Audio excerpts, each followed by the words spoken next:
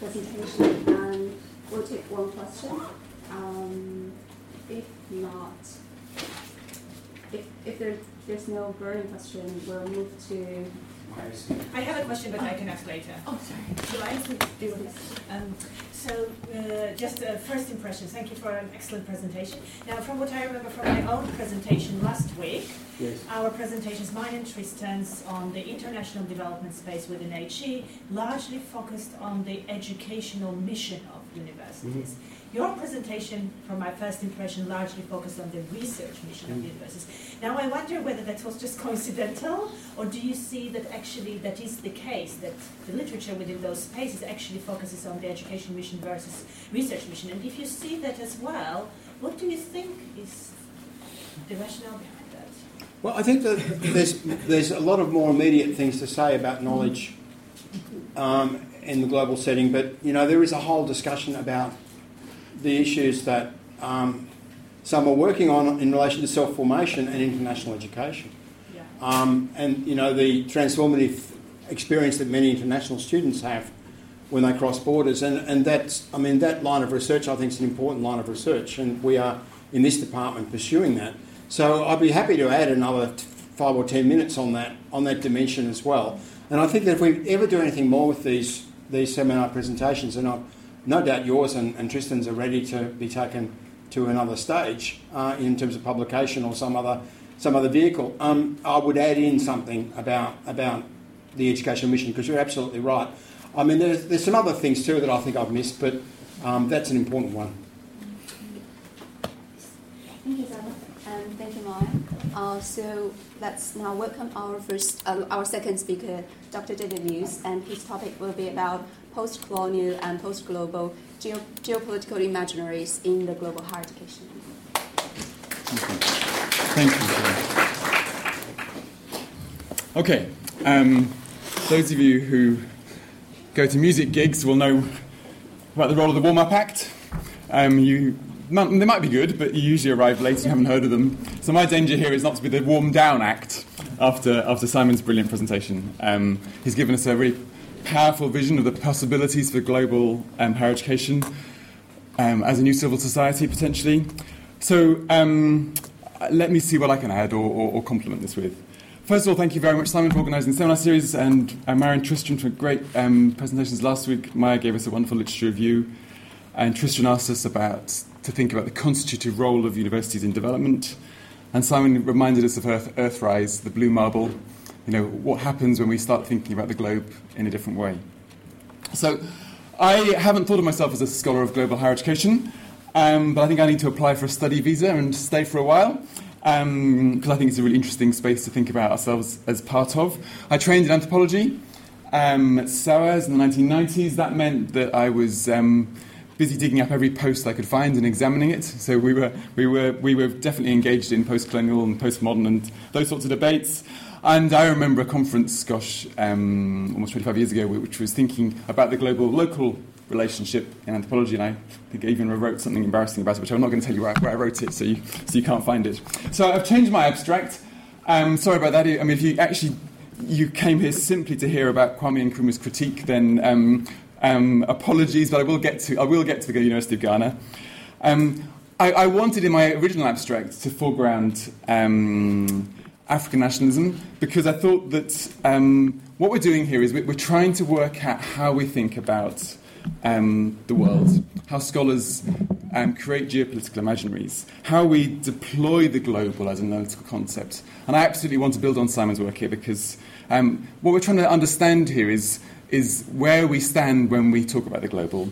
It's a relational concept. So obviously the global looks very different from the streets of Accra or from 1919 Oxford as it does from Oxford today.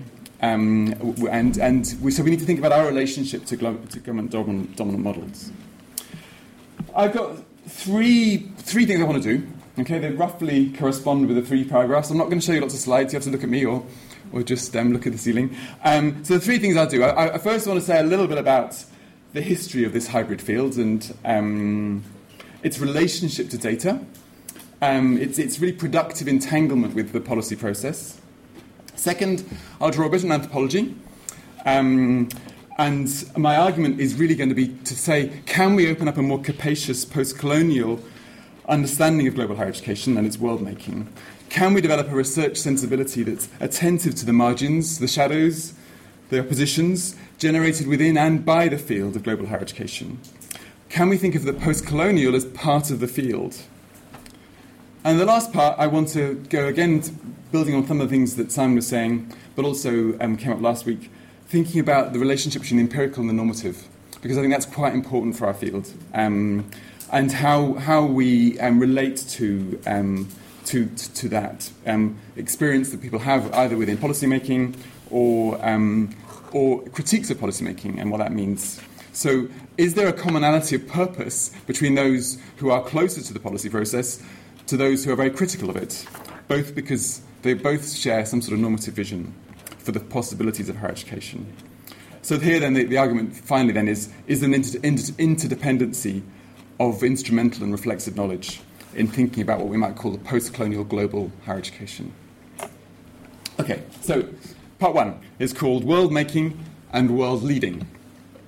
A very quick history lesson. There wasn't much, if anything, written within the literature on global higher education as a phrase 20 years ago. Quick Google Scholar search will confirm that. There's a book published in 1993. The one exception, and this is an interesting exception, was a Czech policy thinker and analyst called Ladislav Seric, who was a colleague of Burton Clark. He began as an OECD policy wonk, and he wrote a book in 1972 called A Global Approach to Higher Education. So he was really ahead of the curve, okay? He went on to found or to be involved in the European Institute for Social and Educational Policy. That led partly to Erasmus, a European Journal of Education. He was one of the first people to think about global higher education as a system. Now, in his obituary, Ulrich Tickler described him as excellent at stimulating a dialogue between higher education researchers and policymakers. And Corbett remembers him as a pioneer of comparative policy analysis, a key individual in policy making. And I think what's interesting here is that here we have an important scholar in the field early on who's benefiting from and building on his policy connections and expertise. He's been able to turn his work within OECD into a scholarly frame. And of course, let's go back a bit further here. One of our best role models is Clark Kerr. His vision of the multiversity remains highly influential still, as Simon has pointed out. And perhaps all the years he spent mediating labour disputes in California taught him the art of dialectical synthesis. And that's something which I also want to hang on to is there a role for sort of bringing different positions together? So if we are going to date the beginning of global higher education, one place might be a seminar in Washington, December 1998, held by the US Institute of International Education. Policymakers, Open Society, World Bank, international VCs were there. Philip Altbach suggested there was a value of an international dialogue, but it wasn't possible yet to think of a global system. There were only 1 million students at that point studying globally. There are more than 5 million now. He set out, as Simon has described, some of the sort of research agendas for the field, working conditions, technology, employability. So going back to Global Scholar, 2000 to 2005, there are 20 articles with global higher education in the title. 3 are written by one Simon Marginson. The next 5, there are 100. 17 are written by Simon. And then from 2010, the field explodes, and it's quite hard for you to maintain your market share. So I'm going to embarrass Simon now, okay? And I'm rather than trying to map the whole field, which I think is something we're trying to do, but I'm going to take an anthropological tack and really do an appreciative reading of his own work. And the CV is a good data place to start. And if you mind Simon's CV, there are 360 mentions of global. And of that, more than a third of your articles have global higher education in the title. So clearly you've been hugely formative in the field, and you've collaborated with all sorts of scholars and supported many careers. So without turning this into this is your life, how useful was your early years working as a union researcher? That's surely a brilliant preparation. Of course, Australian higher education was one of the first areas to develop and to respond to neoliberal policy reforms. A commitment to New Left politics and 15 years in policy research is a brilliant position from which then to begin to think about what's going on in what became a test bed for neoliberal higher education, perhaps, and the introduction of market logics. So your early work addressed this free market, the free market policy reforms, the experiences of teachers. Monash, of course, was a fascinating place from which to see the rise of entrepreneurial university. You can then ride the global higher education tiger, and you have done brilliantly, analysing the rise of the rankings, the rise of WCUs, the tilt of the research world towards the Asia-Pacific, the massive growth in student mobility, the rise of the Silk Road. Of course, it's this tricky act to pull off because universities haven't just been willing accomplices, but active cheerleaders. They're the ones who foster knowledge flows and mobilities. And that all reminds us that scholarly fields are assemblages. They're assemblages that bring together a mixture of human and non-human. And, of course, part of the key here to the rise of this field is the data. Okay? The data that starts by being produced by OECD, UNESCO, national governments, then, of course, commercial rankings. And, of course, our access to the internet has driven that. Comparative education might have once been a preserver of scholars, but we can all now compare countries, systems, universities, courses, individual experiences. And I think your work is engaged with this data politics. You've written about how the lattice of relationships within a complex field gets simplified by global rankings. It normalises market competition. It stratifies on the basis of an American university template. And so I think that's really helpful to remind us about how universities are being transformed by the global rankings. So how might I characterise the work you've done, Simon? Well, I think one of the points you've made, and I'm going to analyse one of your early papers, is higher education becomes a key subject-object of globalisation. You call this paper After Globalisation, and you talk about, as you've already referred to, the irreducibly complex nature of reality. And this is one of the challenges for our field and for disciplinary approaches to our field, which is that a conventional discipline might break up knowledge, economic, political, sociological. You point out quite rightly that it's very difficult to understand this complexity through one disciplinary lens. Real-life higher education, you write, can't be confined to one way of seeing. It's populated by subjects with hybrid practices motivated by economic interests, desires for status, sharing and knowledge goods. Any attempt to oppose a single master principle drawn from one world imaginary can succeed only by eliminating everything else from view. So that's quite a challenge for us, isn't it? What do we do about such a complex phenomenon we're trying to study? So at this point you turn to a physicist who's also struggling with this. You mentioned Niels Bohr. Quantum physicist who says, well, actually, perhaps we have to live with the contradictions, okay? And perhaps you're also inspired here by Clark Kerr, and thanks, James, for reminding me of that, because Clark Kerr reminds us of the importance of scholarly common sense, empirical pragmatism, the theoretical middle way. So as you put it, the task is to combine different branches of social theory, drawing partial analyses together into an accumulating lattice, finding whichever theoretical tools are most useful. So therefore, analytical pluralism allows normative pluralism. Your argument, you say, is sympathetic to both social democratic and liberationist political positions. So what we have here, then, is a number of different possibilities that emerge from a number of different analytical positions. So, it's almost like 1,000 flowers blooming. But what I like about the way you've written about your own writing is that you describe it very powerfully. You say that you've developed a trail of writing and reasoning that's grounded simultaneously in the possible, the realistic, and the plausible.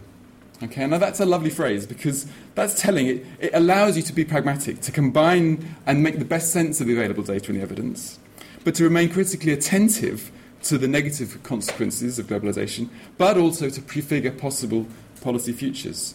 So what we've got here then is this combination of normative, political and empirical, and I'll come back to that because I think that is a real strength, but it also presents some challenges. So you've been scrupulous at attending to the inequalities, the stratifications, the homogenisation, the dangers of universities reproducing social hierarchies. You've also pointed to the challenges of high participation and the limits of educational mobility, and of course the non-English problems and weakness of disciplines, the post-Confucian university. You've talked about all of this today. You've also offered ways of thinking about knowledge flows, and again, that you referenced the gift, which was interesting, suggesting that flows are valued differently from within economic logic. League tables, research rankings could all be seen as a new standard of value, a new volume of freely exchanged public knowledge, allowing a symbolic economy. So that allows us to begin to think of what's going on within a global higher education system as somehow separate from a capitalist logic. But you've also hung on to this vision of globalization being a driving force that does, as you put it originally, irreversibly change the politics of the nation state. It is about world systems that have a life of their own. There is a bit of a Wallistinian thing here, but actually, there is a normative commitment to, and you've said that as well, a normative commitment to the global system. And, of course, to the notions of the normative possibilities of that system. If it's evolving according to its own logic, separately from nation states, then that offers up these possibilities you ended up your talk with. Critical realism, then, is supplemented with an appealing vision of the benefits of the global flows of knowledge. Every university can imagine itself as Harvard. Global science constitutes a vast joined-up zone of free critical inquiry. Perhaps we've gone back to the medieval foundations, you suggest, with their shared texts and travelling scholars. So, just two thoughts here, then, before I move on. One is that is about the agency that we need to also give to the profit economy, the publishing economy, the commercial companies that do run the ranking systems, the citation indices, the huge big multinationals. One commentator recently worked out that 7.5 billion euros was spent globally on peer-reviewed articles, and he reckoned half of that was profit for the major five publishing houses. We also know that the university student market in the UK alone is worth 20 billion, we learned that recently. So there is on the one hand this Republic of Letters, and there is on the other hand a sort of a very big commercial ecosystem around it. So then the question is, do we focus in just on the system itself and its dynamics? Or how do we think about the broader ecological, economic, political relations within which that world system is embedded? The new system is enabled by the restructuring of universities as corporations, cutting costs, revenue streams. Does the potential for this world system autonomy that you've alluded to come at the price of indebted consumers, precarious faculty, carbon-intensive scholarship, managerialism, and the loss of academic freedom? How do we balance the possible with the actually existing? What's the right mixture of policy engagement and political critique? Okay, so my second part now is called Forgotten Histories and the Global Shadows. And this is where I'm going to turn a bit to anthropology and think about the ways in which anthropological ideas might help us think about what we might call the empirical normative study of universities. So anthropologists of globalization, and you've obviously used Padua yourself, Simon, have long recognized the limits of a simplistic spatial understanding of the local and global. Okay, whether we like Glonackle as a neologism, it's an attempt at trying to recognize the relational ways in which these concepts need to be linked together and are understood. So some anthropologists are focused very much on contradictions, blockages, hierarchies. The global shadows, as James Ferguson puts it. The globalization of the world, as Donna Haraway puts it, is the production of some forms of life rather than others. So Anna Singh is an interesting writer. She's just pointed to the appeal of the G word. The charisma of the notion of an era of globalization, she writes, is comparable in many ways to the modernization discourse, and we heard a bit of that last week. We don't want, she says, uncritical globalism, but we need to understand what projects of globalization do in the world. Okay? And she argues for the notion of friction, the sticky engagements, the messy negotiations that scholarly knowledge go through in their aspirations to be global.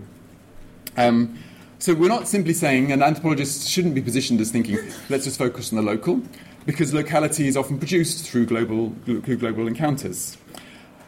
She focuses on the frictions of those encounters. So she goes all the way from mushroom hunting in rainforests to African water weeds to follow through this notion of how these different worlds come together. Science depends, as she puts it, on global connections and universal aspirations. Universally can only be acted in practice. Abstract global claims have to be studied as they operate in the world. The knowledge that matters is changing the world, is the world, not the knowledge that travels and mobilizes. Bruno Latour, some of you have come across, he also wants to hang on to the word the globe, whilst also somehow reconciling the way in which many people have fought against globalization. His most recent book on the climate crisis starts with the position, universality now consists in feeling the ground underneath us is giving way. In a very real sense, he's engaging with the ground. He questions a single provincial vision of globalization that leads to the imposition of a small number of interests, a few instruments, a few standards, a few protocols, what he calls globalization minus. Instead, he calls for globalization plus, multiplying viewpoints, a greater number of varieties, a larger account of beings, cultures, phenomena, organisms, and people. Okay, so let me now turn to a couple of examples. What might this multiplication, this globalization plus, look like in practice, in actual examples?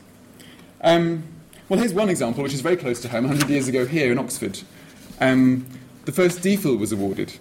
Oxford was, of course, an influential nexus in an imperial Victorian empire of scholars, as Tamsin Pitch puts it. The Rhodes Scholars, the affiliated universities in the Dominions, the imperial apologists. Of course, we also were absolutely adamantly against research. Oxford tutors were committed to undergraduate education, and they disparaged doctorates as futile enumeration and speculation, evil of research without judgment or vocation. So what was interesting about the creation of the doctoral degree here, and it was the first university in the UK to create it, was that it was the result of lobbying from universities across the British Empire. Of course, it was also First World War realpolitik, because we didn't want to lose our last students to Germany after the war, and they were trying to attract Americans here. So very, very much, right 100 years ago, Oxford was thinking in terms of its position within a global world. And of course, who were the first scholars or students who came here? Well, in the first 10, 15, many of them were South Asian students, because there was such a lot of demand from South Asian students to do research, and what that therefore did meant that the DPhil, when it started here, was it opened up the university. It became suddenly a global research university. And if you look at the lists of the early dissertations awarded, there were quite a few Sanskrit scholars who were doing research here. Many of them were humanities. They weren't simply chemists. There were some chemists as well, and a couple of mathematicians. What else did it do? Well, it also brought activists from all over British colonies, anti-colonial activists. You think about Jomo Kenyatta, Kwame Nkrumah, Bhimrao Ambedkar. Many of them came to Britain, mostly to LSE, because it was a bit more politically active than Oxford. But many of them came, and what did they do here? They networked. They created anti-colonial politics. So in the move to create a global university, we also created the post-colonial critique of the empire that then was so powerful in shaping the future of post-colonial movements. So Robert Young, who's a post-colonial theorist, talks about the global networking that these, what he calls tricontinental gatherings created, because he documents this, creating subaltern epistemologies, changing the terms and values under which we all live. He says, post-colonialism is a normative position. Those in the West, both within and outside the academy, should take other knowledges, other perspectives as seriously as those of our own. So, my argument is that these post-colonial critiques were also global visions. As Anna Singh puts it, universalism is implicated in both imperial schemes to control the world and liberatory movements for justice and empowerment. So somehow then we need to recognise that we need forms and models of globalisation that understand the different speeds at which they work, the different levels of connection, the shadows that get created within this globalisation, but actually also the fact that there are shared spaces. I want to turn now to Ghana. I promised I would. A second example of the post-colonial global comes from the troubled arrival of the modern university age, as Tim Livesey puts it, in Africa. If we don't include Al-Azhar and pre-colonial university forms, then let's look to the pioneering acts of three West African intellectuals in the late 19th century. James Horton, a Sierra Leonean doctor, Edward Blyden, Caribbean-born Liberian educator and writer, Ghanaian journalist, Pan-African intellectual J. Casely Hayford. All of them were really active in mobilising for a university for West Africa. And Hayford wrote a novel in 1911 called Ethiopia Unbound, and it's brilliant because it's a fictional account of a national university in Africa with an academic graduate from it in dialogue with a white student. And it's espousing a theory of education based on African languages, based on national universities, based on a sense of an African perspective on knowledge. This is 1911. This is a fictional novel. Okay, he went on to lobby Gold Coast chiefs, and that led to the creation of Achimota College in the 1920s. Sure, it was modelled on the British public school, but it went on to train a generation of independent leaders. It went on to train first heads of state. And then, if you look then to the 1930s, the British Colonial Office were really resistant to funding education in West Africa. A series of hard-hitting reports pushed the Colonial Office into finally to creating universities. There was vehement demand, as one report put it. There was an indefensible reliance on American university provision. So what you get then is the Asquith universities after the war in Uganda, Makerere, Nigeria, Ibadan, Ghana, University of Ghana, Legon. So for many African commentators at that point, this was the African modernity. Okay, this was the arrival of the university age. But these universities were designed by British architects, staffed by British academics, and awarding London degrees. Okay, the first vice-chancellors saw their role as championing academic excellence and political disengagement. Only the best was good enough, they said, which meant, of course, Oxbridge High Table, gowns, formal dining, college quadrangles. You go to some of these universities, you can find these things still there. There's no wonder that Kwame Nkrumah was so vociferously opposed to this late imperial cultural project of transplanting a British academic ethos. And, at that point, it was very much an Oxbridge ethos as well. It was a very Edwardian blueprint. As the commentator Eric Ashby pithily notes, it perpetuates the assumption that a university system appropriate for Europeans brought up in London and Manchester and Hull was also appropriate for Africans brought up in Lagos, Kumasi and Kampala. So that set African higher education onto a troubled trajectory, promoting a geopolitical imaginary defined by what we call the global north. So Nkrumah and others, of course we now know, had a very different vision for Ghana's universities. He'd gone to America because he failed his University of London exams. He was inspired by anti-colonial activism in Pennsylvania. He became president of Ghana. He developed a very strong critique, a very powerful critique of these Western university models. He insisted that the university must relate its activity to the needs of the society in which it exists. It must take root amongst African traditions. Those of you who remember Tristram's talk last week about university development studies in Ghana, that was a direct consequence of that vision for a university linked and rooted in African traditions and cultures. He championed Africanization of the university. He admittedly ultimately imposed a new constitution and became vice-chancellor, which of course was rather undermined the notion of academic freedom. But at that point there was this vision, okay? And social scientists in Makerere and Dar es Salaam also shared this vision. They began to develop an African-centred geopolitical imaginary. They wanted to provincialise Europe. They wanted to challenge European knowledge forms. They sought to reimagine Africa's place in the world. They were imagining a global higher education. And I think today's post-colonial critiques have sustained those debates. And if you look now then to contemporary Africa, we are seeing very many strong oppositional readings of the politics of capacity building, the politics of global higher education. Mahmoud Mamdani, political scientist in Makerere, puts it bluntly: African universities are still a colonial project. He calls for African scholars to be trained at home. Felix Meringue says Africa shouldn't simply reproduce the knowledge required elsewhere, especially in the global north. And Shlomo Gaceni, higher education does not need to alienate African people from their societies. So these are very strong decolonial critiques. They're happening today all over Africa, and they're driven often less by empirical cases than by normative visions, sure. But they're also making the case that African universities are defined by these epistemological colonialities. And there's these, obviously I'm just talking about African examples, but we could look at Rywin Connell's work, The Good University. She too takes up a southern perspective, and she too is very critical of globalization as a sort of market ideology, a neo-imperial economy of knowledge, an illusion almost, she puts it, a hangover from the old empires. We could look to Latin America. Dos Santos, the theorist of emancipation. I think we mentioned a little bit of this work last week with the seminars. Dos Santos argues for universities as pluriversities, making them accountable to society. We need non-academic, contextual knowledge. Akili Mbembe also continues this imaginary. He wants to decolonize the university to open up a geographical imagination well beyond the nation state, an imagination open to different traditions. Echoing Latour, he calls for a less provincial, more open, cosmopolitan pluralism. So I guess what I'm trying to do here then is I've tried to show that actually there are these, in history and in contemporary moments, very strong post-colonial critiques. And I guess I'm also trying to argue that these need to be seen as part of the conversation. Simon left us with this notion of the multiple globals. And I think rather than seeing these as somehow different, they are often emerging in response to, in reaction to, in relationship with the global visions. Okay, so the last part of my talk is called Mapping the Normative Terrain, the Future of Global Higher Education Studies. So Tristram's new work on higher education and the SDGs recognises that defining the university is inevitably a descriptive and a normative venture.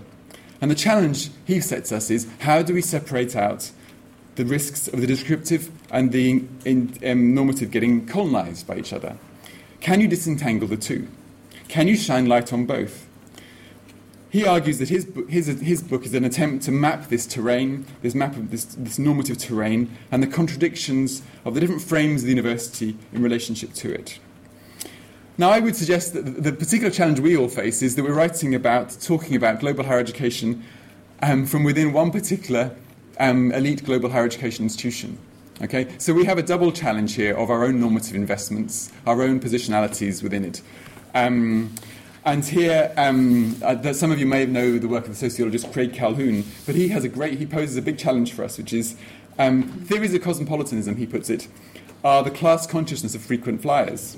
Okay, that if you have a good passport, if you have a visa, an international credit card, membership in airline clubs, invitations from conference organisers, facilitators all over the world, that enables you to inhabit the world as an apparent whole.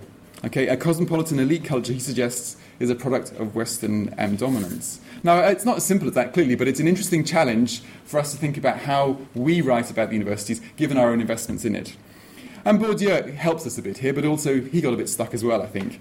So, I ultimately think Bourdieu's theory of knowledge is an intellectualist theory. He defends the importance of truth being produced in a disinterested way, in allegedly way in artistic fields. I think almost he could be accused of, and he certainly defends the university as a sort of as needing a magical boundary. He almost calls for an international of intellectuals. Sure, he wants to fight against our scholasticism, as he puts it, and he urges us to be reflexive, but really does he solve that problem? And I'm not sure he does. So what do we do then about the way in which Ellie Thorkelton puts it?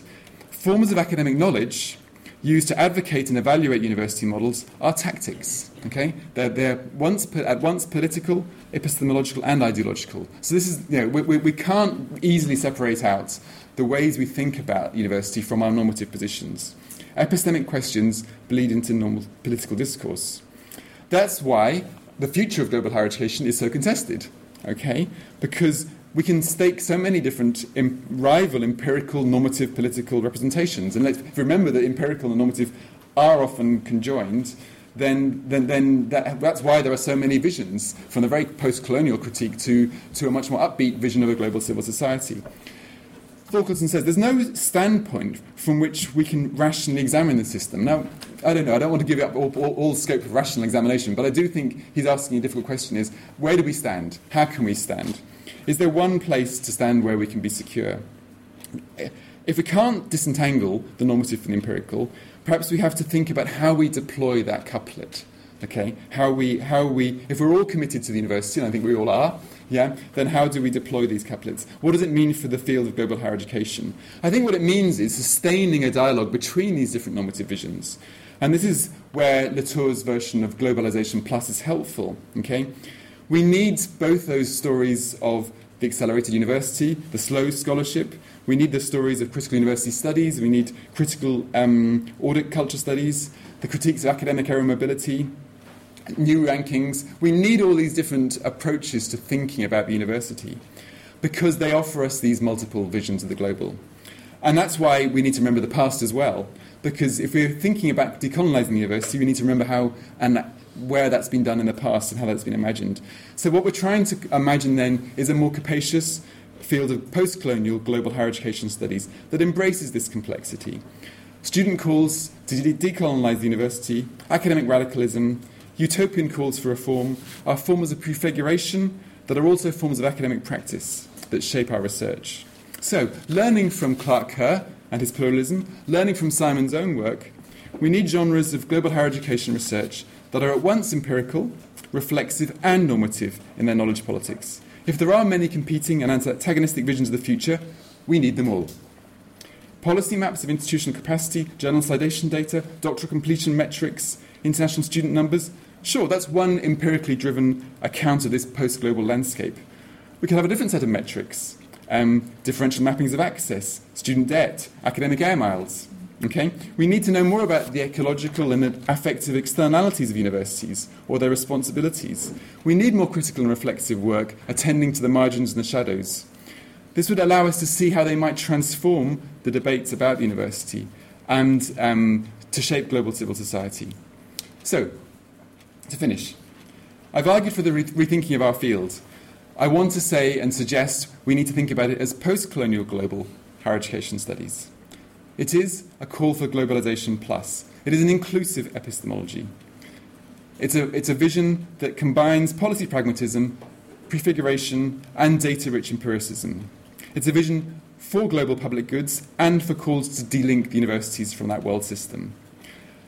Perhaps the challenge then really is to create a post-global higher education studies that allows for that antagonistic interdependence of these different approaches to knowledge, and that learns from its own history of resistance and critique, from Nkrumah to Rhodes Must Fall.